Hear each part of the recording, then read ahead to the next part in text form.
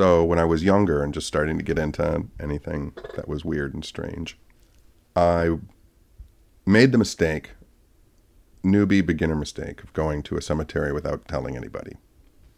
Going to go to the cemetery, young man, investigate for ghosts by myself. Very old cemetery. No one had been buried there in decades. So I'm there. It was 2 o'clock, 2:30 in the morning. And I'm walking very carefully, just with my flashlight and my tape recorder. And as I walk forward, I hear, under my feet, I hear wood cracking. And I realize that I'm probably about to fall through the top of an old coffin where the ground has been washed away. And all of a sudden I pop into the moment and I realize this is going to happen. And I hear, just ever so slightly, a voice say, "Careful." And I immediately step backwards. Now, in hindsight, when I heard the wood cracking under my feet, it was because I had just stepped off the top of a coffin lid, and it was coming back into place. And if I was careful and would have continued to walk forward, I would have been fine. But I stepped backward, and I put all of my weight on my back foot, and immediately plunged through the top of a coffin, and ended up laying in a coffin, checking myself to make sure that I hadn't been stabbed by wood and iron, nails, whatever was in the coffin. Then the realization comes to mind that this is a coffin, and there was probably a body in here, and now you're laying on top of it. And luckily, for me, the coffin was so old that the only thing in there were some scraps of clothing, tiny little bits of bone and dust. But what's interesting is the problem was in going backward. If I would have gone forward into the weirdness, I would have been fine. But I took a step back. And I was going back where I came from. And that's when you end up laying on top of a dead body. Really wondering if you've made the right choices in your life. When you're laying in a coffin at 2 or 3 o'clock in the morning, in the dark, you really have to wonder, what am I fucking doing with my life?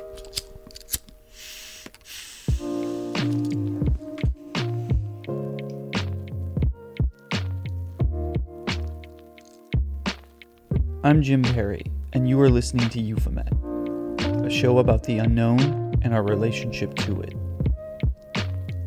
On this edition, John E.L. Tinney, paranormal researcher, lecturer, and collector, a life on the fringe of here and there, now and then. As your life flashes before your eyes, what do you see? What can we learn about life from death?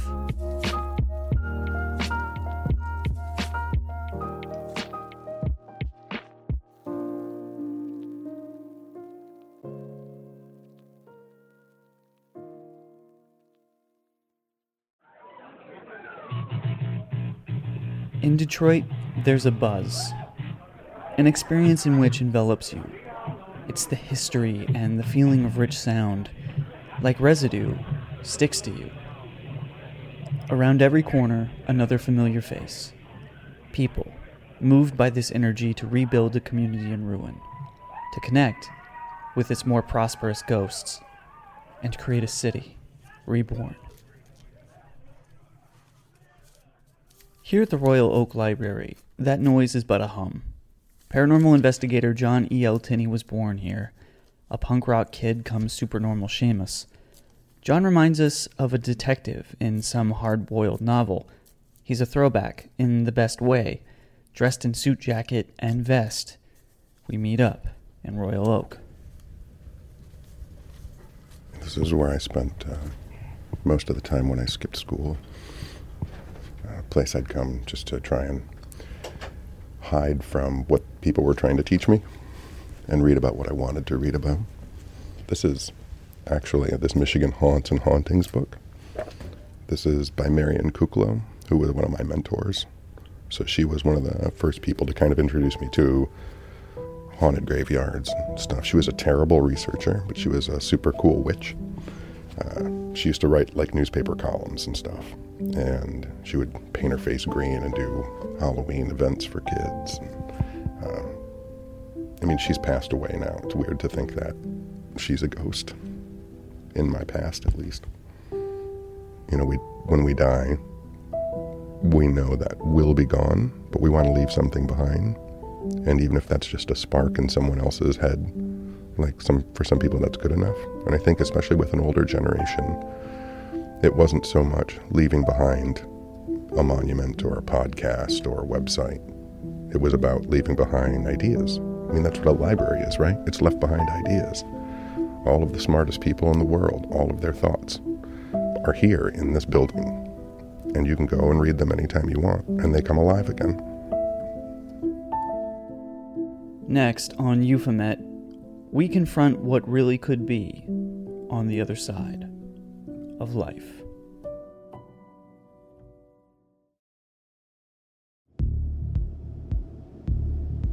At John's house, tomes, ephemera, and all matter of occult objects capture my attention. A notable collection of weird, comprehensive, and well-curated. John has read every book in his collection, and rarely loans any out. I get the feeling that I'm witness to John's brain trust, and I'm honored to be a guest to it. But I quickly find this privilege is not granted for free. I have yet to be initiated. You know, people spend their lives being shocked at ideas. And so, like, when people first come over my house, I might not be able to shock them with ideas, so I can literally shock them with electricity. So either way, once you've come to my house, you've been shocked. So every time someone comes over for the first time, I have to shock them. What am I getting myself into here?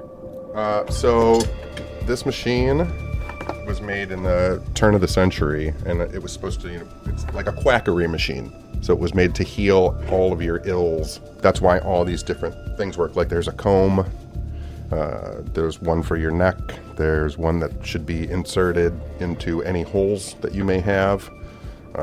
Your choice, though, as to which one of these you want to be shocked with.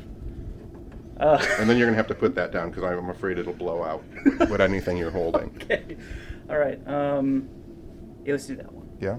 Here, what are you holding right there? So it's just a long tube filled with, and they're all filled with different gases. I don't know about this. All right, put that down.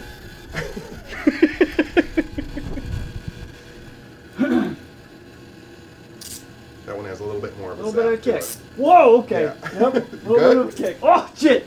Oh, okay. Okay. Yep, that one's a little flat. Got it? Yep. Okay, good. Welcome to my house. You've been shocked. I'm in. You're in.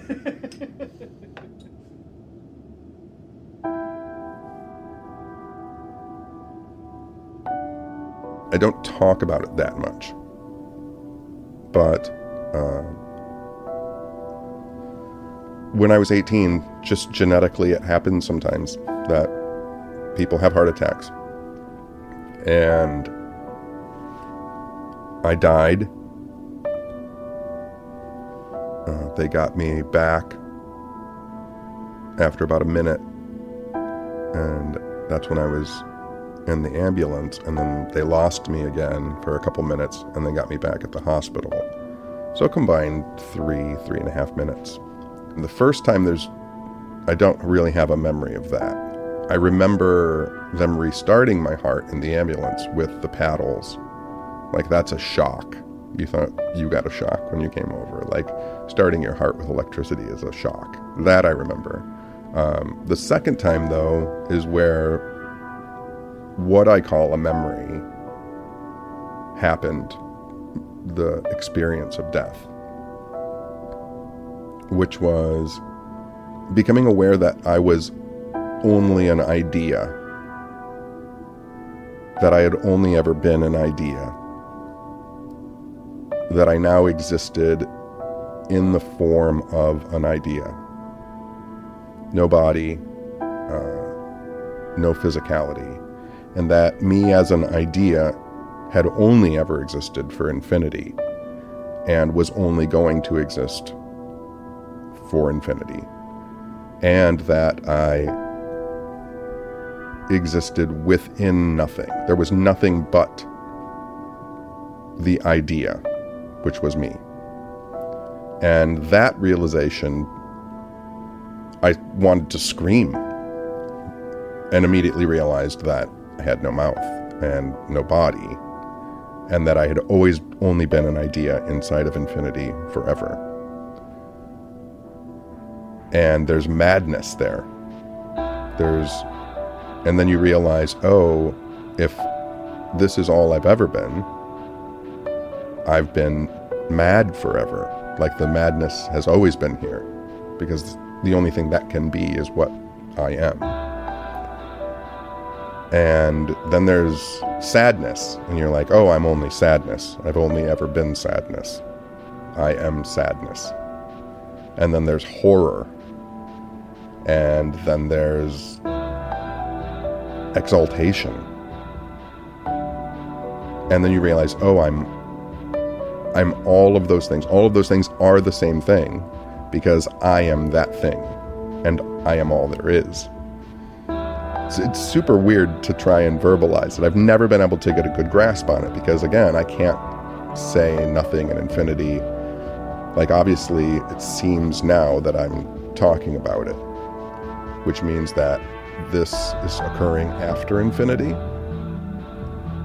And one of the reasons I don't talk about it too much is because of the anxiety it builds up with me, thinking that, oh no, it's still going on. I have just separated and created a place where I don't have to remember that I am the only thing that exists inside of infinity forever. So I've created this fake little reality with you listening to me, and this house with all of these things that seem important to me. This is how that idea has compartmentalized the madness to keep away from it, and that at some point, at any point, this will all just stop, and I'll be back into that infinitude by myself, alone, forever, being the only thing that ever is. But somehow in that state of being the only thing, there was a moment where I became another thought. Not an emotion, not a feeling. It was different. I became a separate thought, which was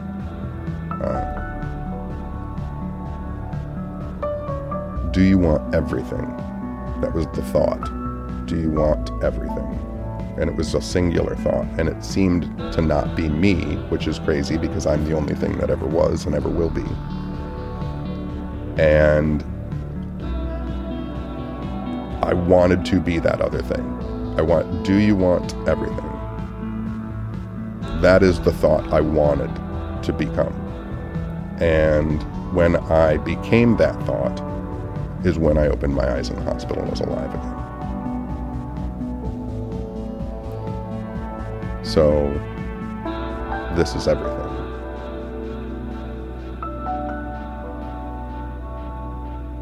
I don't know how that sounds, but that's... And again, it's not right. It doesn't sound right when I say it out loud. It's such an internalized experience, and it's not meant to be put into words. And I try, but this is everything.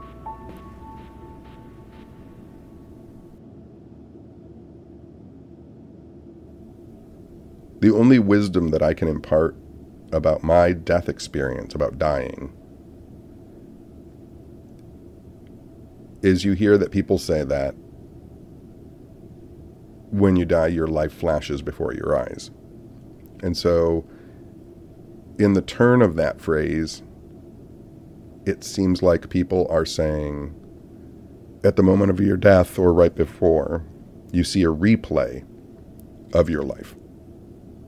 And your life flashes before your eyes. The only thing I can tell you personally is that that's not what that means.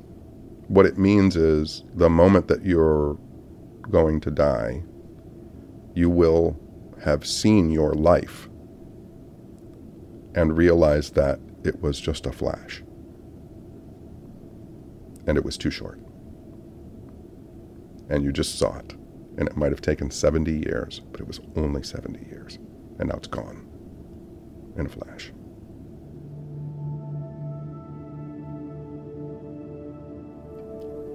Once I left the hospital and went back into my parents' house, so it was on the 23rd of January that year, I walked into my childhood bedroom. I didn't leave that bedroom until the end of August. So I spent 8 months not believing I was back in reality, which was very odd. My mother, in whatever insight that she has of human nature naturally, or just being a mom, at the end of August, she left a utility bill on my bed in my bedroom with a Post-it note on it. And in front of my parents' house, there was a mailbox. And there was a Post-it note that just said, "Could you mail this?" And I was like, how am I supposed to mail that? Like, that mailbox is 150 feet away from the house. I walked out of the bedroom, through the living room, first time in the living room in like 8 months. And then I just stood at the front door and looked outside for hours, holding the utility bill. And opened up the screen door, looked around the neighborhood, and then ran as fast as I possibly could to the mailbox, threw it in the mailbox, and then boom, right back into my room. And that's how I started to leave the house. And there was a kind of revelatory moment when I discovered everything again. And you realize how amazing it is to see puddles of oil, to walk past a house and hear people screaming at each other, to hear car horns honking and people flipping off each other and yelling at each other, and how beautiful that is. Oh, there's going to be a time in my life when I don't get to see oil puddles anymore. There's going to be a time in my life when, ow, like I just tripped over something and hurt my foot, you know what I mean? And you're like, oh wow, that pain is really kind of beautiful. Like, how amazing that I can feel pain.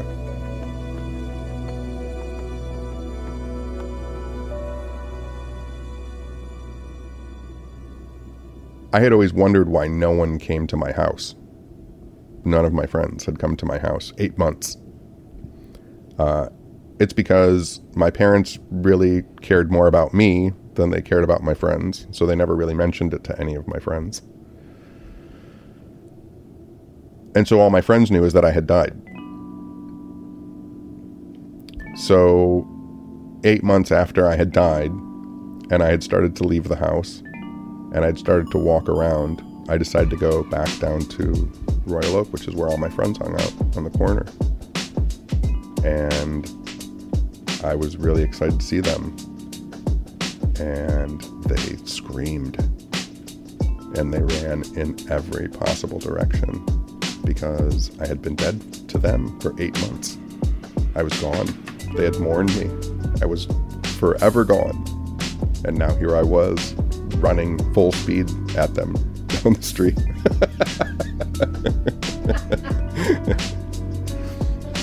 You were a ghost. I was a zombie. I was a ghost. Yeah. My friend Jim was the first person to come over my house after that. And what's really odd is he came over. I remember hearing his voice. I was back in the bedroom, and I remembered hearing him talking to my mother in the living room. And I got up, and his kind of shocked face when he saw me, and I started crying. Like, here's one of my friends finally. And I remember like running up to him and giving him a big hug, and just sobbing and like, oh, I'm fine and whatever. And what's so odd about that experience is I think that was the last time I ever talked to him. I think it was too intense for him. So when you were in that room and you were coming to grips with all this, did you do normal things in there? Did you listen to music? Did you think about girls? What the hell was that like for 8 months? I watched a lot of television and would just stay up all night watching episodes of The Fugitive, Rawhide, just whatever was on it, from midnight till 6 o'clock in the morning. Reading a lot. Writing a lot. There was a period of time, too, which I think is interesting upon later reflection. There was a period of time when I was probably 4 or 5 months where I was just massively religious. Like, I read the Bible all the time. I asked my dad to buy me a Bible, which I had never owned before, and just tore through it over and over, like highlighting passages and trying to figure out what any of it meant. It seemed like the Bible was like, it must mean something, right? Like millions and millions of people for hundreds and hundreds of years have used this. There must be a key in here somewhere. It's interesting, the concept of like being born again, because like I had a similar experience where I was one way and died, and then was not dead and was a different person. Can you take me back to 1989? Maybe days before this goes down. Who's John at that point? Pretty terrible person.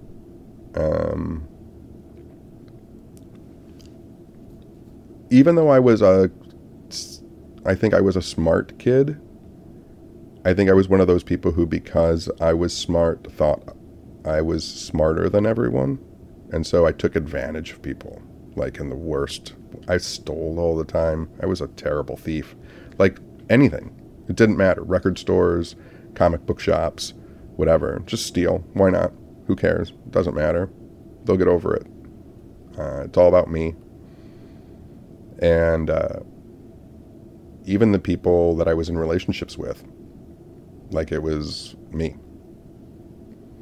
So it's interesting upon reflection after those events that the kind of hellish nature of my death experience is, what if it's only you forever?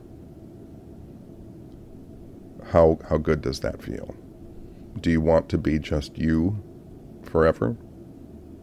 Or do you want other things? And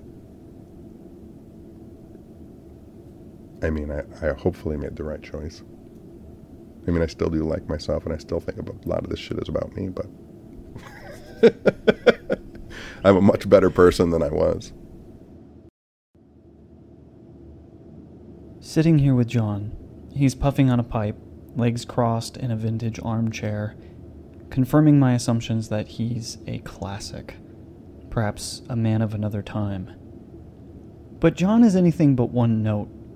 He's literally a survivor, and he's resolute in connecting with others through his lecture series and paranormal investigations. In other words, he didn't let death stop him from diving into the shadows.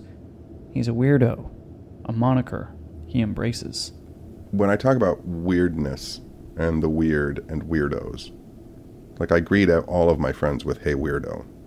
I say it to everyone. I start my lectures with it. The first time that I heard weirdo, I was being beat up. I was in high school and I was, being punched in the stomach, being called a weirdo.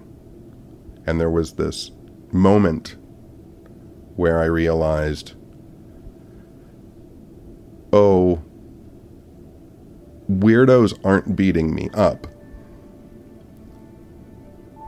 A weirdo is a person who gets beat up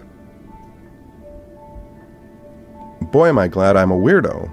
I don't want to beat anyone up. And so I was happy to be a weirdo because I wasn't the type of person to beat up someone because they were different.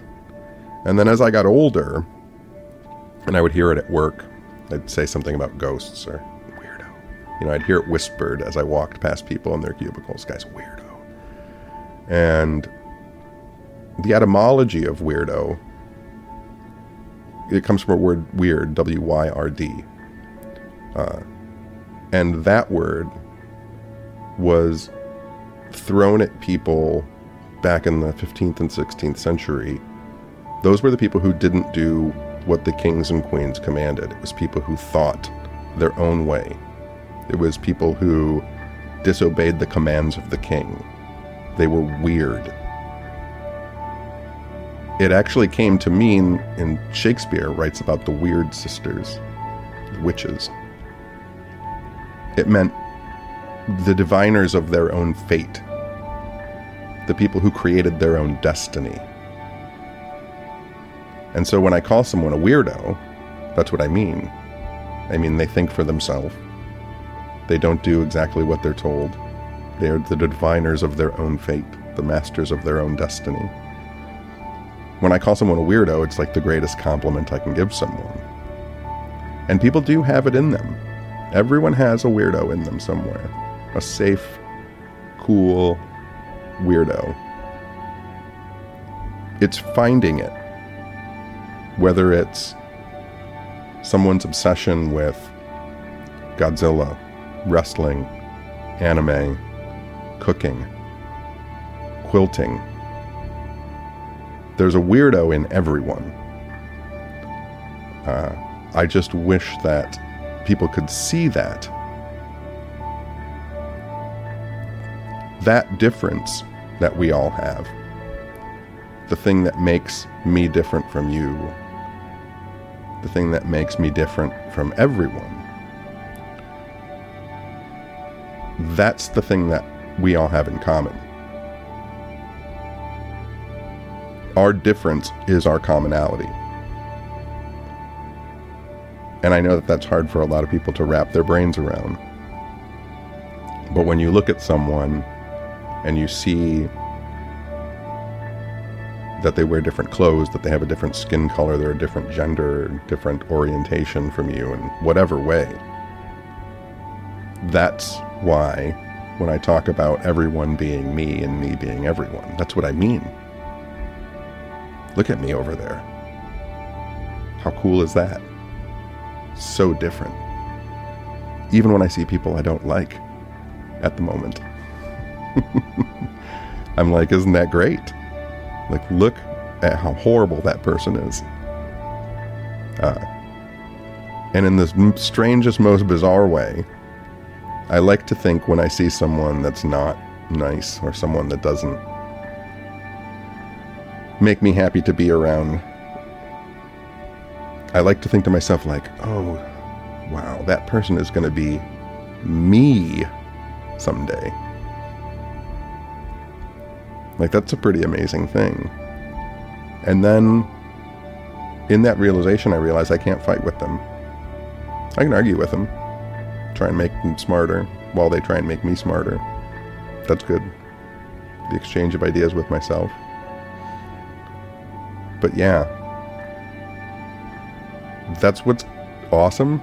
You're talking to versions of yourself. That's weird. You're making your own destiny because you're just talking to yourself.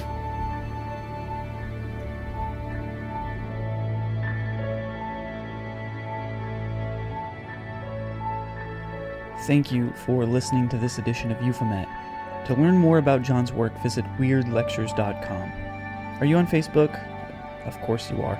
Make sure to join our group, the Society of Euphomet, on Facebook. More people are joining our community every day to share their own experiences and talk about the show. Please join us. You can also follow us at Euphomet on social media and me at It's Jim Perry on Twitter. Also, to support the show, please remember to subscribe, rate, and review us on iTunes. That helps us big time, so we appreciate that support. This has been Euphomet. I'm Jim Perry. And until next time, keep looking up.